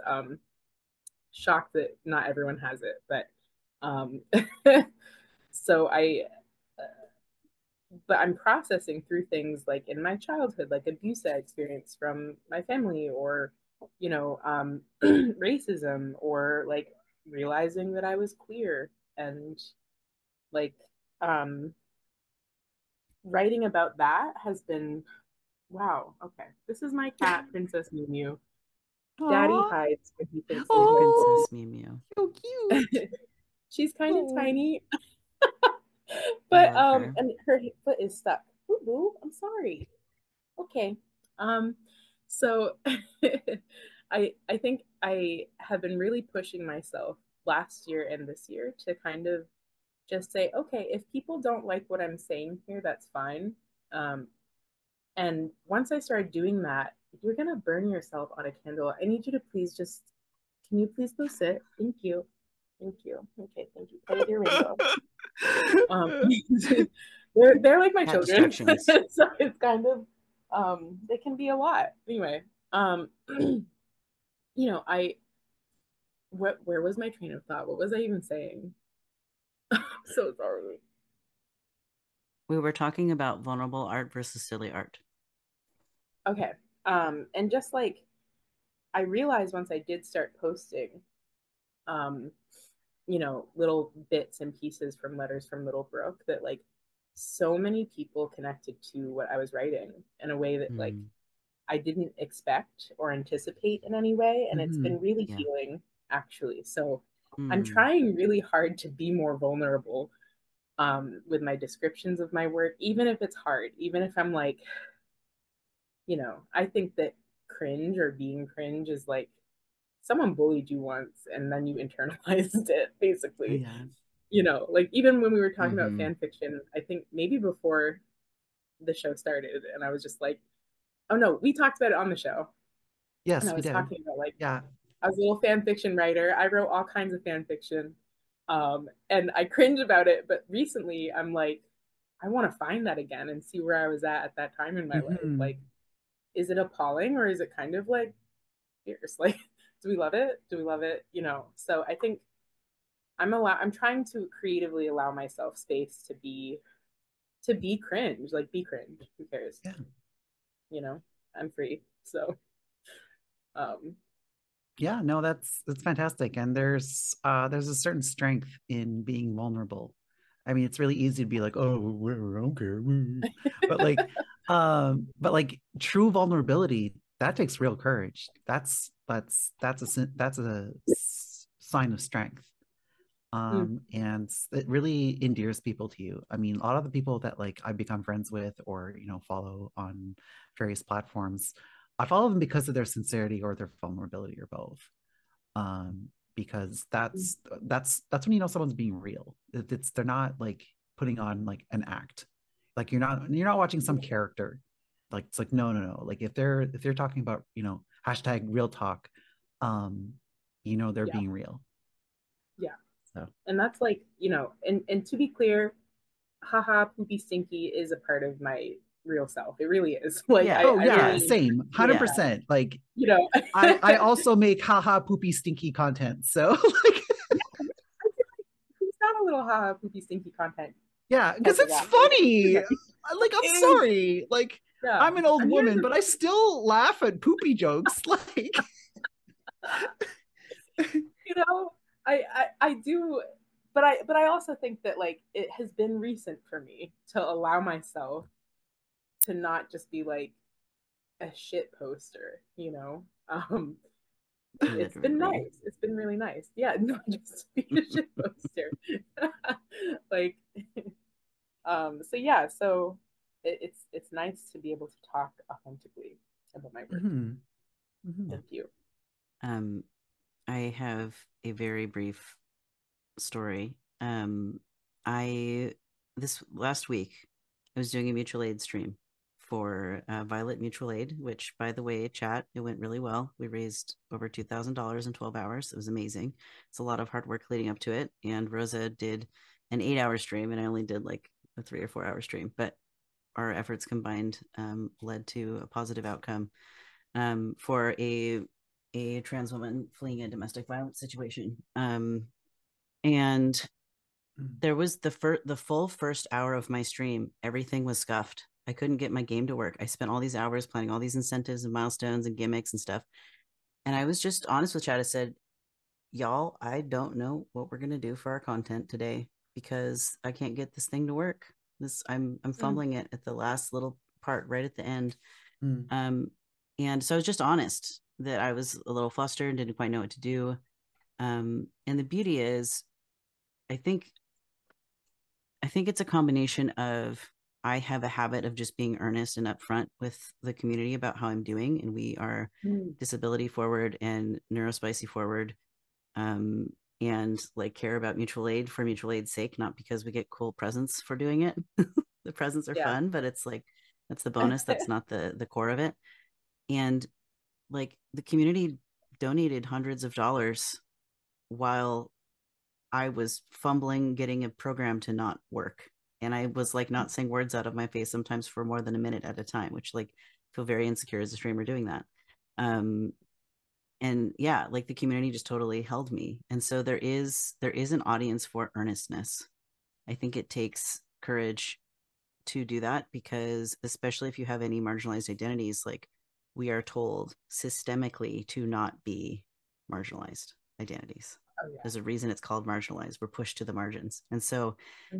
Mhm. so earnestly claiming and owning those identities um is vulnerable just to exist, right? And like the people with identities that are like preferred by colonialism, um they don't have to be courageous, quote unquote, just to exist and have opinions and express themselves. Like they can get on a podcast and talk about whatever they want to talk about, and they don't have to worry about, are your identities going to be ripped to shreds in the comments just because you exist visually and verbally and You're a little too auditorily as a comfortable, person. to be honest. I feel like they I get agree. too comfortable. Why I do they have agree. microphones Yes. sometimes? Not to be a hater, Big agree. Big agree. but And so like I 100% understand the like inclination to want to um couch or soften things in humor because it is safer. Mm. And this isn't a criticism or critique at all. And I guess what I'm trying to convey is there is community and audience for authentic expression. mm, Um, and authentic can include silly, right? Because our joy is us saying Yeah. to the overculture, I will not only be work, I will not only be a tool of productivity. Like I'm going to make goofy stuff that like just serves capitalism 0%. Like yeah. because it Oh makes It's like me yeah. no happy. one will buy like this, and that's like that fine. Like is Like I love also being liberating and goofy and good. silly, that's not an act. Like, I mean, I'll be No. sitting by myself in my apartment and making poopy jokes. Like, Yeah. so- It's a yes and it's a yes yes, and like yes. So there like, is also room for the earnest expression. And I think um there have been days that I've had a really hard time, and I in on those days I'm not looking for a serious drama. I'm looking for something humorous. I'm like, what comedy can we watch? And mhm. so I think there is something beautiful about comedies that also tell truth and tell Mm, earnest, honest things. And through the lens of comedy, because it's very easy, I feel, to make a drama and make it just really intense emotionally. It's a lot harder to do a comedy well in a way that is anti-oppressive. yes, yeah, Mhm. and that's And my so, favorite kind of storytelling. Actually, same. is with Yeah. humor. It is. It's an art. It's a gift. It's very good. And humor can be like, I don't know. I hate when it's punching down, obviously, but Oh like, yeah.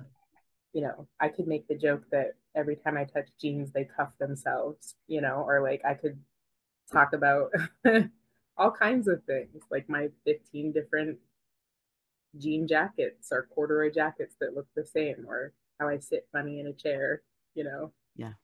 I think that's fine. Yeah.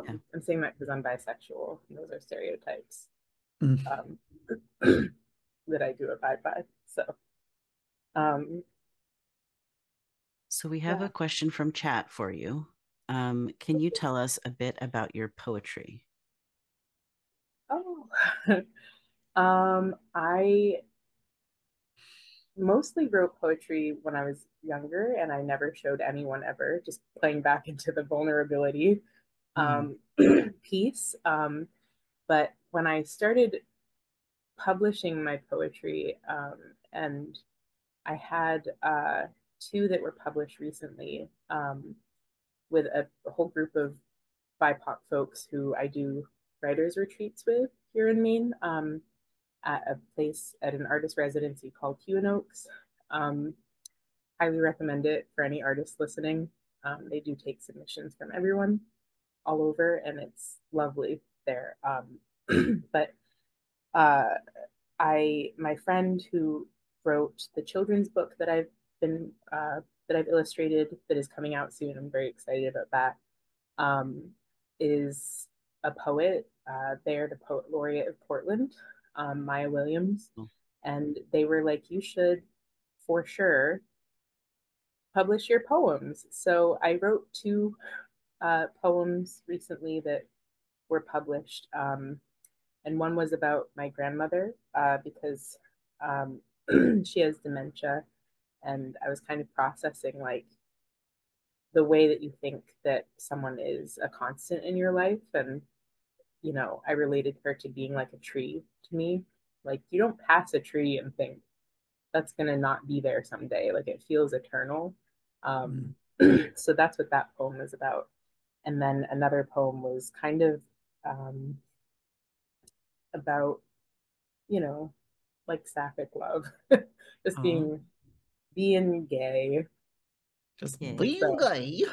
just being gay, just being a little gay. So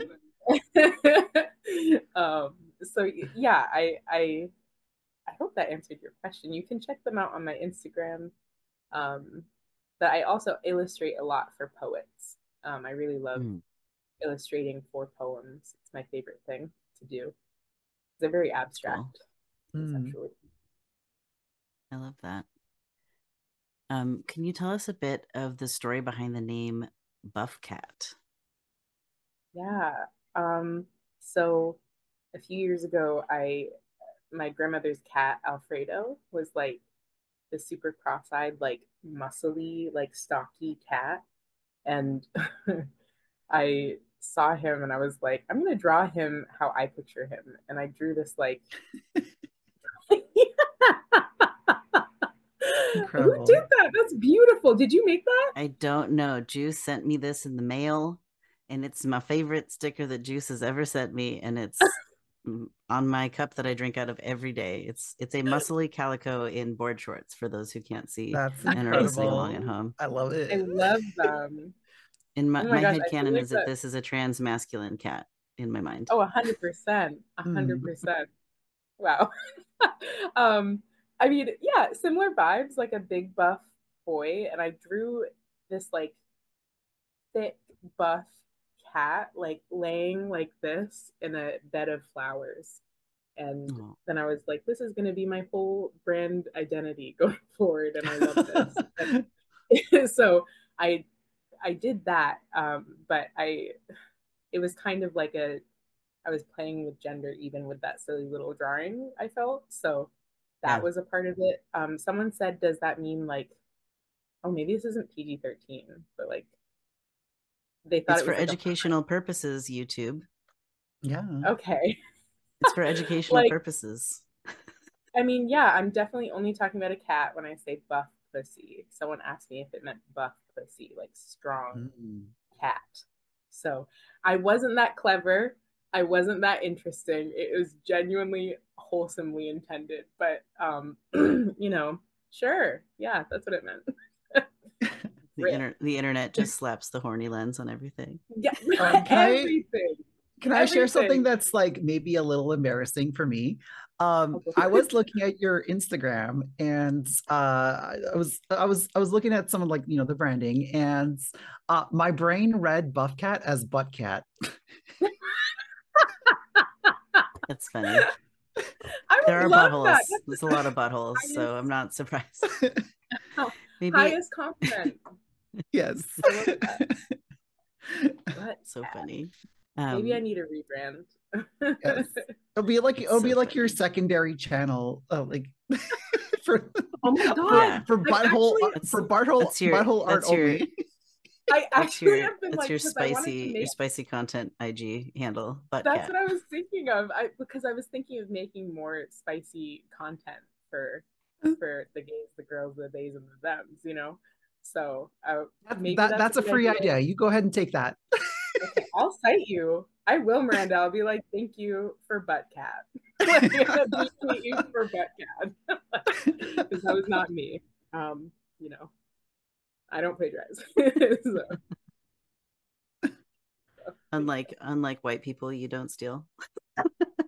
Yeah, unlike certain specific white people who will not be named, I don't Yes. take Oh from. boy. Yeah, we had a whole plagiarism conversation in the green room, so which we I will even said not get into on the show. I was on fire, but Yes. yeah. If you know, you know. If you know, Yes. you know. Um, So, Buff Cat, are there anything that is there anything that we didn't talk about regarding queer storytelling, squared storytelling Square. Mm. that you want to make Um, sure that you say? I would like to say, um, sorry, I'm trying to put my words in order. I don't have like a filing system in my head. I had a friend who said they don't have like thoughts or sounds in their brains. Like they just say things and do things. And I didn't know that was possible. Oh, I yeah. know. That's called being Oh boy. neurotypical. Because like I'm the opposite. Like I have the unironic like Sherlock brain palace, like the mind palace. I Organized. I'm so sad that mine is like a yes. loud restaurant with like five songs playing and like Yes. someone screaming in the corner and like someone talking about Yes. their memories. It's a nightmare in there. So ADHD. it's very cool. It's very cool Yeah, like being. I have like the Count Dracula mansion in my head. So you're like, Yeah, I'm just you like know, have you rewatched? I rewatched that like recently, and I was just so things that were not baffling to me at the time. I like took it at face value. The sound effects, that part where it's like it looks like an edit that someone would make as a joke. I can't believe Sherlock fever dream. I haven't It watched it since it came out, so it was I only rewatched it because someone was like, no, no, it was actually good because I rewatched it after I saw the last season and was like, that was the worst thing I've ever watched in my life. yeah, oh boy, they sure made some creative choices.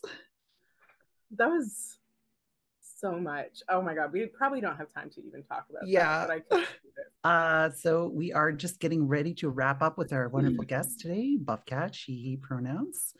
Uh, so we were running a little late, so it's been a wonderful conversation. But you know, that's how it is. It's a live show. We're doing it live.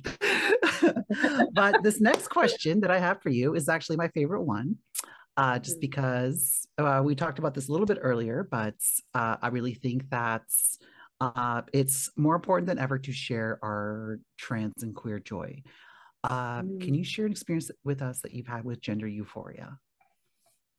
Oh, um, I think I really want to honor my younger, like, baby queer self a lot. And talk about the first time I felt like I kind of passed or like was perceived in a gender way that felt gender to me. I Yeah. think I was like 19 and I had some older queer friends who were like, do you want to come to this gay bar? And I was not obviously of age to be there, but they saw me approach and I borrowed some of my friends' clothing to go and be a boy for the night. I wanted to try. And they saw me and they were like, oh, you can go in. Like they looked at me like, we know you're underage, just like don't drink. And Yeah. I had this fantastic night at the gay bar with other queer people and it was probably one of the first times I felt like really affirmed in any way in my gender. At the time my hair was like much shorter, so I was kind of it just felt good. And you know, it was my first time like delving into that. Mm, So I think that was a good memory of gender euphoria that I carry. I love that. Yeah. Thank you, Sticks What? of Portland. It's not open anymore, but No. aw. Buff Cat, what would you like to make sure that folks know about your perspective on gender, non binary, trans, two spirit, gender diverse issues? um, I think that it is a lifelong learning process to find out who you are, um, and that you can you can be who you want to be at the pace you want to be that person. So like I have friends who are like, "Oh, I'm trans," and like immediately decided to do all of the things. And then I have friends who are still learning, and I'm still learning things about myself and how I want to present my body and what that means to me. And I think um, it's whatever you want it to be, you know? Like, I think that's the coolest thing about being queer or trans is like, I don't know, go girl, like do whatever you want. It's so fun being us. Like just enjoy it, you know? And like love being you. Even if things around you make it really hard. Mhm. And also if I could say anything to my younger self about it, it would be um, it's actually great. You know, outside of the exterior stuff, like it is so slay being us. So you should just like be us. Um, yeah, That's amazing. I love that. lots of poop So humor tonight. yes, Lots it's of true. poopy poopy. For Yeah. more pee pee poo poo, and also maybe poems and books and illustrations and messages to his younger self, please check out BuffCat's link tree, which is linktr.ee/art by BuffCat. You can also find BuffCat on Instagram at art by BuffCat. That's coming soon. Art by BuffCat. See? BuffCat. It's catchy. And BuffCat forever. They got him. Got him. To be announced. But cat. So, BuffCat, can you please share this week's Clatter query that our audience can answer on our social media platforms? I really should wear my glasses. God, I'm so sorry. It's okay. I've been kind of like squinting at the chat this whole time. Please don't That's look at fair. my face. Okay. Don't perceive. Yeah, so I guess the question I have for you guys is how does art help you be yourself and see yourself? And I'd love to see that. So it's a wonderful question. So friends, next week's Genderful guest is going to be Turaj Johnson Garay, excuse me, he, they pronouns, and we are discussing mental health, therapy, and self-expression. For community updates, Violet Mutual Aid was a rousing success with over $2,100 raised during the streams, and we've actually had a couple more donations roll in. If anyone would still like to donate to that, please do. Rosa Ilva is the one managing the link for that, and you know, money for like bed or bedding or basic furniture after you move into a new place. Like we got enough money to basically get an empty room to sleep in, but now we need to put things in the room to make it more habitable. So any further donations are still being accepted. I will make sure that we put the link for that in the description because I don't have it memorized and I don't want to say it wrong and then have it not work for folks. But it will be a Pally GG link. Genderful would like to thank all of our supporters who support us on Patreon: Miranda Catita, Holly Blash, Winter Vespers, Loch Ness Gamer, Justin Baker Rojas, Yaicio, Ray of Swords, Mirami, The Hessian, and Trans Capybara. Now it's time for our outro. Genderful would like to thank our guest for being on this podcast. If you'd like to catch us live, join us on Mondays on twitch.tv/gendermeowster. Show notes will appear in the edited versions of the show on Fridays on both YouTube and podcasting platforms. If you have a question you'd like the host to answer or are gender diverse and would like to request an interview, please send an email to genderfulpodcast@gmail.com or sign up via the website at genderfulpodcast.com. As a gender diverse community, the Clouder wants to assure our listeners that we're prepared to moderate our spaces. We will get positive and negative feedback on these shows and topics. And we have a moderation team on our channels, socials, and Discord server ready to deal with this. Please join our Discord server at discord.gg/meowster to meet the community and get a regular digest of solidarity resources. You can also support us with subscriptions on Patreon, following and reviewing us on your favorite podcasting platform, or engaging with our posts and content on social media at GenderfulPod and at GenderMeowster. You can take a few minutes to rate the show. We will post any 5-star reviews on our socials, so get creative. Mention a special interest of your own, a project you're working on, or even say hi to your comfort person in your review. What power! This show is made possible by volunteers, tips, and subscriptions. Shout out to the folks helping us coordinate guests, edit the podcast, moderate the live chat, and post on our socials. Here's our artist credit. Genderful is hosted by Miranda Katita and Gendermeowster. Genderful's pre-show is wrangled by JuiceTex. Genderful's live stream is produced by Mirami.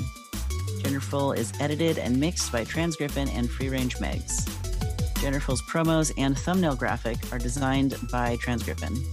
Genderful's social media is managed by Kainsey. Genderful's theme song is called Hope by Free Range Megs, also known as Soma. The current Gendermeowster logo was designed by Siptopia. Genderful is the intellectual property of Gendermeowster. All rights reserved. Trans rights are human rights. That's right.